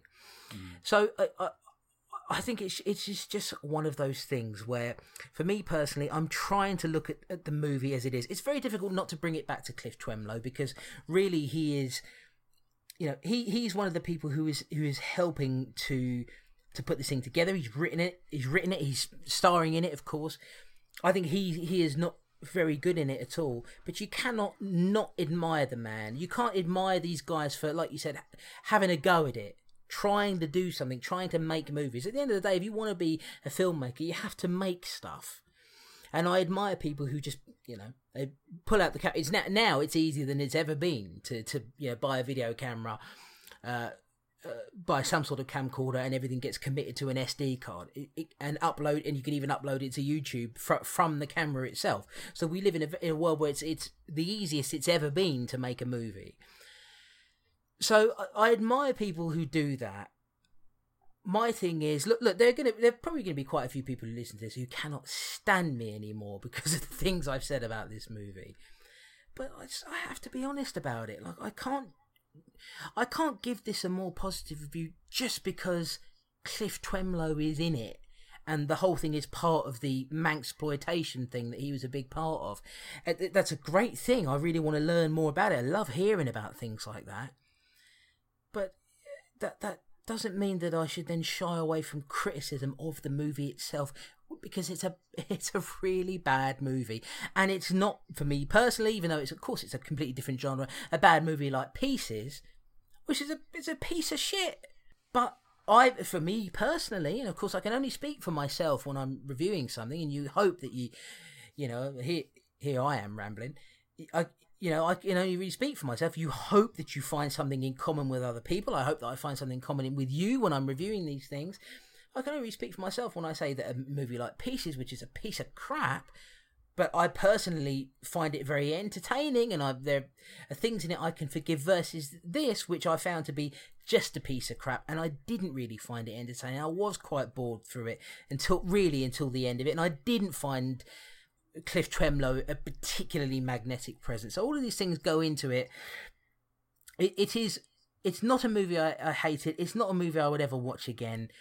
What it gave me really was this interesting figure of Cliff Twemlow, who I do want to read more about and learn more about and finish listening to that episode. So in that respect, it was successful, and it got me interested in the lead star who's in this. But as a movie, didn't dig it, didn't like it. I thought it was a lame gangster movie. There are much better British gangster movies than this. I know they're trying, but there's a lot better than this. In fact, and I think it was a mistake to have done it by saying it's more brutal than The Long Good Friday. The Long Good Friday is a much better movie than this. It just is. It just is.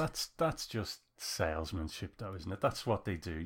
I get your point that, why put a much better film on the cover, but if you pick that up and, because they've said, ooh, more brutal than The Long Good Friday, I'll have a look at that, and you rent it, then they've sold it. No matter what you think of it afterwards, that wasn't as good as The Long Good Friday.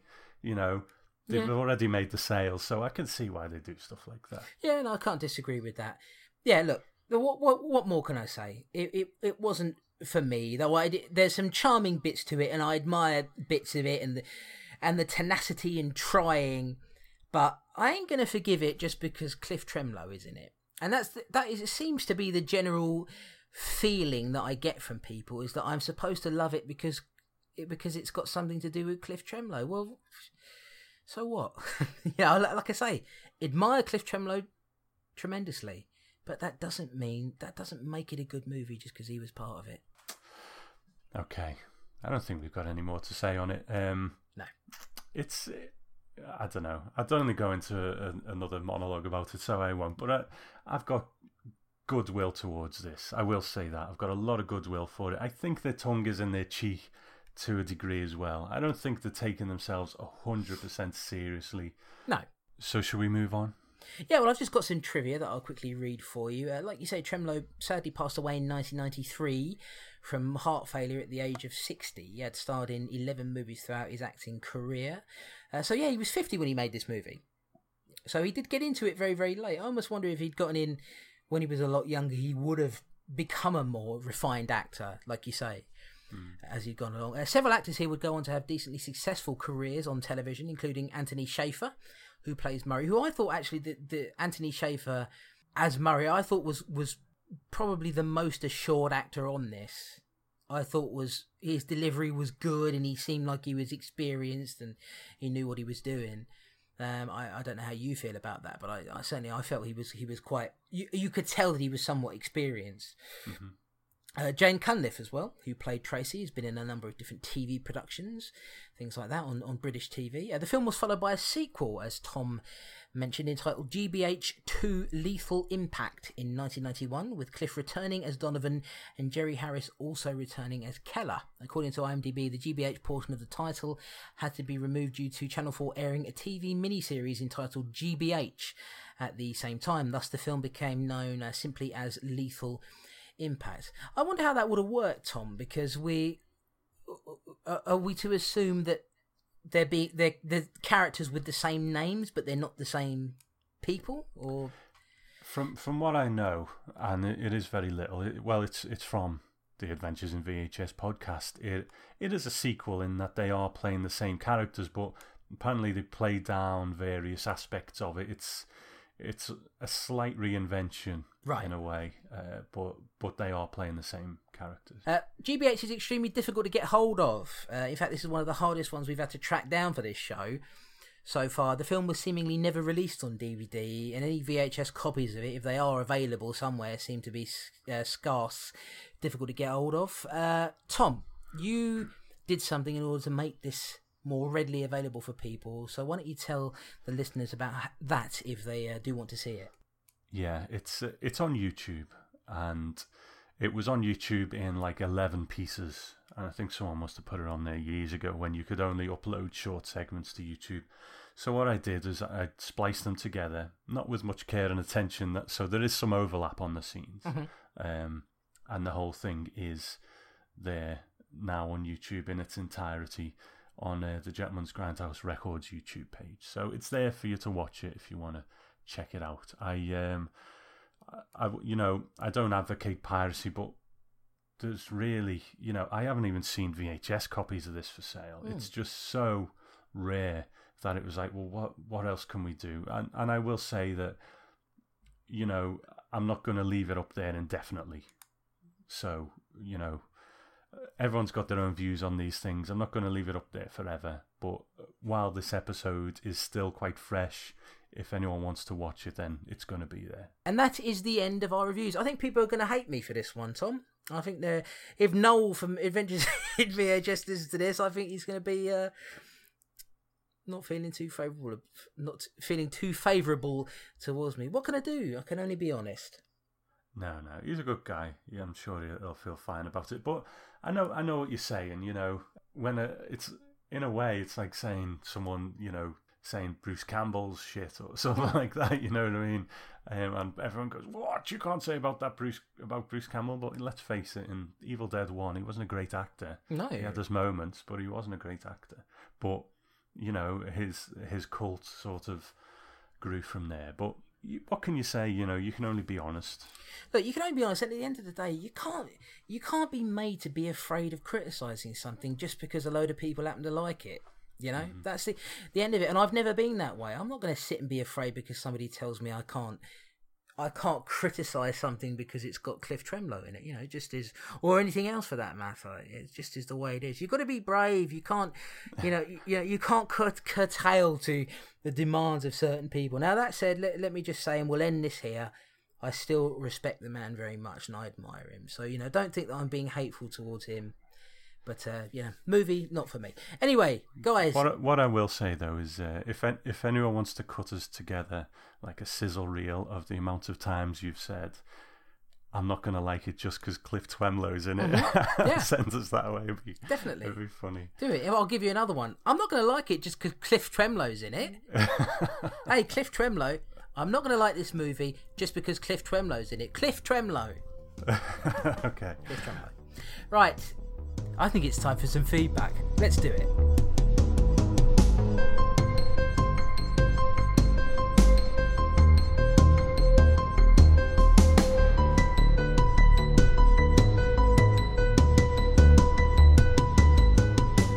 We got an audio file, of course, from our friend Chris Brown, who's not going to be very happy listening to this episode, I think, based on some of the feedback he's left us. Chris Brown, let's hear from you and hear what you have to say about Cliff Twemlow. Hi chaps, it's Chris Brown here. Just saying hello really, and to say thank you for getting hold of a copy of GBH. Cliff Twemlow is a fascinating character for me. He's one of these hard men who are obsessed with creating this kind of legacy for themselves in the medium that they choose. You know, like the big boom in books of hard men telling their stories about being on the streets. You know, the violence on the streets that kind of boomed about 10 years ago now. I mean, I love how amateurish it is. I really like how VHS at this point could kind of generally create bedroom filmmakers for really the first time. There's a lot more removal of things like processing labs and need for a professional editor, and instead what we have is somebody with a couple of tape decks and a bit of time on their hands, and as such there is beautiful colour bleed, absolutely god awful credit sequences, and maybe one or two shots which would you class as classic cinema, like a tracking shot. He breaks so many rules in terms of direction in this film, which I just find absolutely hilarious. And then, of course, there's the unintentional comedy of him being, this suave, debonair character, but deeply unlikable. He's the kind of man who would thrust himself on a barmaid at the start of the night and then get upset the fact that he goes home alone at the end of it.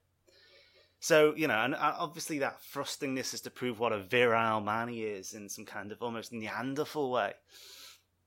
So it's entertaining, it's funny, it's utter garbage, and it commits the cardinal sin of all narrative, where it doesn't know how to end it, so it kills a character to finish the story. Is it worth watching? Of course it's worth watching. It's Cliff Twemlow. The man is a legend in Manchester. He's absolutely ridiculous. But at the same time, yeah, I mean, if you're going to judge it on anything traditional, like concepts of good screenwriting, of well-crafted direction, or even decent editing, or acting, or lighting, or scene setting, then it does fall apart a little bit. But as someone who only a few weeks ago showed Plan 9 from Outer Space, there's still enjoyment to be had in the charismatic types who can get enough people around them together to produce these little magnum opuses. Anyway, thanks very much. Really enjoying the show still. Glad I can contribute. Hope you enjoyed them. Take care. Speak to you soon. Bye. Okay, good stuff there, Chris. He never got round to Massacre Mafia Style in time, but I know he got a copy of it, so by all means, mate, if you want to put your 2 pence worth in about it next time, you can do that. And that goes for anyone, You can always comment on films we've done in the past. If you're only just joining us on the podcast, we're happy for you to do that. Yeah, I get the feeling that Chris would probably enjoy Massacre Mafia Style. I think he will too, because he's a fan of GBH. Now, he kind of has an opinion of it, which again comes back a lot to Cliff Twemlow. Mm-hmm. We won't flog that horse. We've sort of flogged it to death now. But Tom, I don't like this film, but I like Cliff Twemlow. But he mentions he'd done a screening of Plan 9 from Outer Space, and in a way that kind of illustrates a point, I think, because it's a so bad it's good kind of film, and you can't judge every part of that film, and it's shit, but it's a favourite of people. So there's sort of parallels there, but I think we've went over that, so we won't really go into it again. But Tom, that film wasn't that great, but I tell you what, that Cliff Twemlow was all right, wasn't he? You've redeemed yourself. Now, Chris has also left us a little bit of information here. Some of it we can't read, but he's got here, of course. Why don't you explain this, Tom? Because you know a little bit more than me. You know the sort of finer details of these screenings that Chris has been doing, and he's got 2 films that are coming up. One at the end of this month, July. We're recording this on the 1st of July. And the second one is in August. Why don't you sort of tell people about those screenings and the 2 films that he's got coming up? Yeah, he's got Enter the Dragon on July 30th and also Videodrome in August. Now, we've mentioned it before. He sort of curates a night at a community cinema in Liverpool called the Small Cinema. It's on Victoria Street, and it is a small cinema. It's very intimate. I don't know how many people it can fit in. It's probably less than 100, but it's a good night. He gets up and he introduces the film, and has a bit of a laugh with it, and he's become quite a very good presenter in that respect. He's becoming a bit of an old hand at it now. He's like a flame-haired wizard, isn't he? Yeah. But if anyone can make it, then come along. I've only been to one so far, purely because I couldn't get out of work for the others, but I will be there on a semi-regular basis as well. So if there are any listeners, make yourselves known, because I'd love to meet you. Yeah, if you want to go there and say, "Hi, Tom, that bloody Chris, I just listened to that episode, and he didn't like GBH, did he? But he liked Cliff Twemlow. I can't even say his name properly anymore." Now, I should just say quickly, Tom, Enter the Dragon on July 30th is one of my favourite movies of all time. I also love Videodrome, but Enter the Dragon in particular, I absolutely love. So you guys who are going there for that, go and see it on the big screen, because I never have. And it is a treat. One of the best kung fu movies ever made, and a real example of the... Now, you want to talk about magnetism as a performer, go and watch Bruce Lee in Enter the Dragon. And it will, if you've never seen it before, you're mad, but it will change your life. And Videodrome as well. August 27th, he's showing that one. A great movie as well. Real mind bender.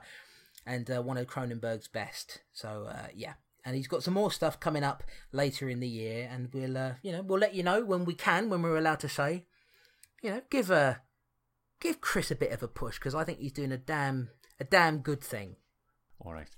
Now, we've had an email from our friend, Rob Maloha. So, aloha to Rob Maloha. Oh, no. Cut that out. No, I'm not cutting it out. I'm staying in, mate. And he's probably had that all his life, and we just brought that Aloha. Good grief. No, I've embarrassed myself enough in this episode. I've got to leave one in for you. Okay. Now, the thing is, he should run our Twitter feed, to be honest, because he puts out, every time we do an episode, he puts out a sort of little summary of it, like what the BBFC have done with it, and stills from it, and stuff like that, which I always try and retweet, because they're really cool. So, anyway, sorry, Rob. He says, "All right, chaps, really enjoyed your last show. I'm now doing my best to watch along with Chris and Tom, which is helping me through my video nasty odyssey. As you mentioned last time, I'm working through the 154 films that make up the original Video Nasties and the Section 3 lists in no particular order. I'm only 42 films in, so there's still a long way to go. I tweet about each film and any other films I watch, particularly focusing on the BBFC censorship surrounding them." There you go. Can I just interject quickly, Tom? He said there's still a long way to go. So I just want to say, such a long way to go. Michael McDonald, remember that song? No, but I'll take your word for it. Carry on. We're just both embarrassing ourselves like bastards. I'm not embarrassed. The old yacht rock from the 70s and 80s, yeah. Okay, he says, "On the last show you were wondering about the UK release of Hell Prison. The BBFC banned it from a cinema release in 1980 under the Escape from Hell title, but it was released on pre-saved video in 1982 and subsequently added to the Section 3 Video Nasty list." See, I thought that must be the case, because in order to get on it, it would need to come out. The Melon Farmers Censorship Watch website states that it was resubmitted to the BBFC in 1988 and required 3 minutes and 46 seconds of cuts for the video release, but I've not been able to find any further information about that release from the BBFC or anywhere else. Now, he says, "What a great pair of gangster films this week. I'd seen Massacre Mafia Style before, but hadn't realised it was on the Nasties list as it's down as The Executioner. GBH was completely new to me and a pleasant surprise. Both films are low-budget labours of love from people who have lived, at least on the fringes of these gangster worlds. Massacre Mafia Style is a stylish, if often poorly acted film, and oozes with Duke Mitchell charm. Made by anyone else, it just wouldn't have worked." Good point.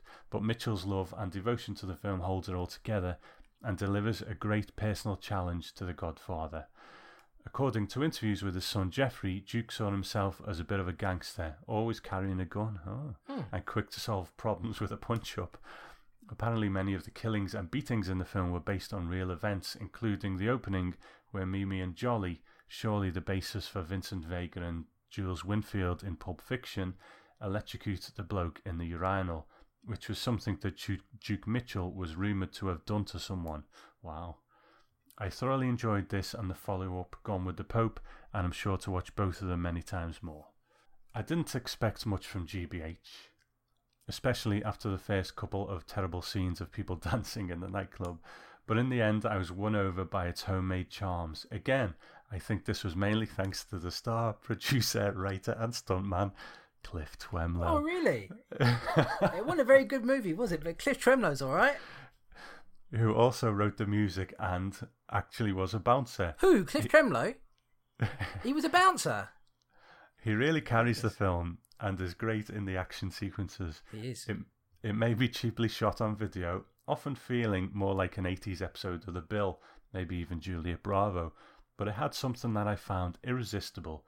I'm now on the lookout for some of the other Twemlow Manxploitation films, such as Moonstalker, Eye of Satan, The Ibiza Connection, and even GBH2 Lethal Impact. The important question is, though, who'd win a fight, Mimi Michelli or Steve Donovan? I think the jury's out.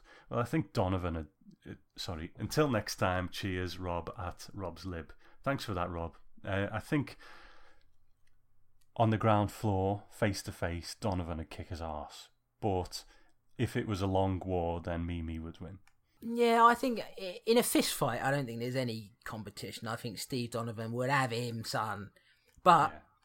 I think Mimi Michelli would probably have shot him long before he got a chance to throw a punch. So, yeah. Well, that's it. If it was Mimi trying to take over the nightclub, he'd probably have done it. Yeah.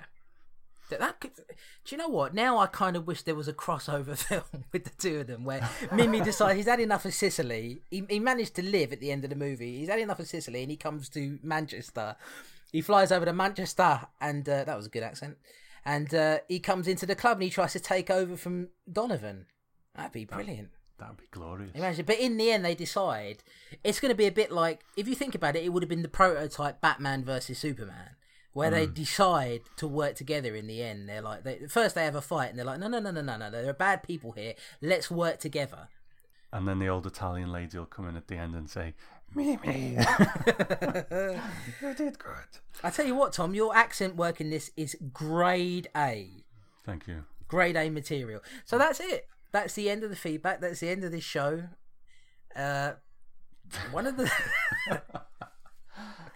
One of the livelier episodes that we've had for some time. Now, of course, you're going to want to contact us. You probably want to contact me, some of you Cliff Twemlow fans out there, to give me a damn good verbal rogering. If you want to do that, you can find me at twitter.com/thegoreboy. I'm also on Instagram, instagram.com/thechrisclayton. I post mainly just stuff up, if I've received Blu-rays or products or different things. I usually post pictures of them in a nerdy fashion. Tom, where can they find you? At Grindhouse Tom on Twitter. We also have a Facebook page, Gentleman's Grindhouse Records Facebook page, so come and join us on that. And we've got our Twitter feed for this podcast especially called Strange Deadly. Yeah, no and in the middle, just Strange Deadly, and that is usually manned mostly by Tom. I pop a comment in there now and again, but it's mostly him. And of course there's the website, gentleman'sgrindhouserecords.com. Don't forget, if you've happened to have found this podcast just lying around somewhere, you can subscribe to us on iTunes, various podcatchers. Just type the Strange and Deadly Show in there. That's all you need to do, and you're going to find myself and Tom. I'm losing myself into the Cockney accent a bit today because I'm feeling like a hard bastard, even though I'm actually a soft nerd. So that's it, folks. By the way, I should just say, please leave us a review on iTunes if you get some time, or just a rating. They really do help us a lot. Leave a little review or just hit the star button. Star the podcast. And the more you do that, the more popular the podcast becomes, the more it's known. and it really does help us. So if you would do that, we'd really appreciate it. Tom, we have a different theme on the next episode, of course. We're heading back into horror territory, of course. This is what we know best. It's been a nice, I have to say, change of pace, in particular in this episode, to look at some gangster movies, some crime films, but we're heading back to what we know best. What is the theme of the next episode? It's going to be an interesting one. There's 2 movies, and they are called The Evil and The Nesting. So there's a couple of themes going on here. There's 2 movies that begin with The, and also they're kind of both supernatural. I think they're kind of supernatural stroke haunted house movies, which is a very popular genre today, with movies like Insidious and stuff like that. So I've actually seen The Nesting. Blue Underground have released that one on Blu-ray, so that should be quite easy to get hold of. The Evil I know nothing about, so as soon as we go off the air, I think it's going to be a frantic hunt to try and track down that movie. Yeah, I've never seen either of them, and I don't know anything about them. So it will be a very interesting experience for me in particular, seeing them both, but also The Evil sort of sounds quite interesting. So, they both sound interesting. So yeah, it's going to be a haunted house / supernatural theme on the next episode of the Strange and Deadly Show. We're heading back to horror, folks. I think after this episode, the one after it, which will be episode 15, I guess, we're actually going to cover some films that I'm not positive about this, by the way, because I haven't looked at the schedule, but I think we're going to cover some films everybody actually knows. So you can look at the schedule yourself, actually, on gentlemansgrindhouserecords.com. Just click on the podcast section, look at the index, and you'll see all of our episodes to come. But yeah, I think we're going to be heading back into somewhat more well-known territory after this. We've been covering some obscure stuff lately, I have to say. But you can look forward to our Haunted House Supernatural special on the next episode of The Strange and Deadly Show. Until then, I have been Chris Clayton. And I'm Tom Elliott. And thank you very much for listening. Thanks for listening to all my rambling in this episode. I can't wait to hear what you all think. And of course, Tom's excellent accents and comedic bits. But you didn't think he had it in him, because you always listen to the Twilight Zone podcast and you think, my goodness, he's a very relaxed young man, isn't he? But actually, no, he knows how to get fired up. He knows what he's doing, that boy. Thank you very much for listening, and we'll see you on the next episode of The Strange and Deadly Show. Bye for now. Goodbye.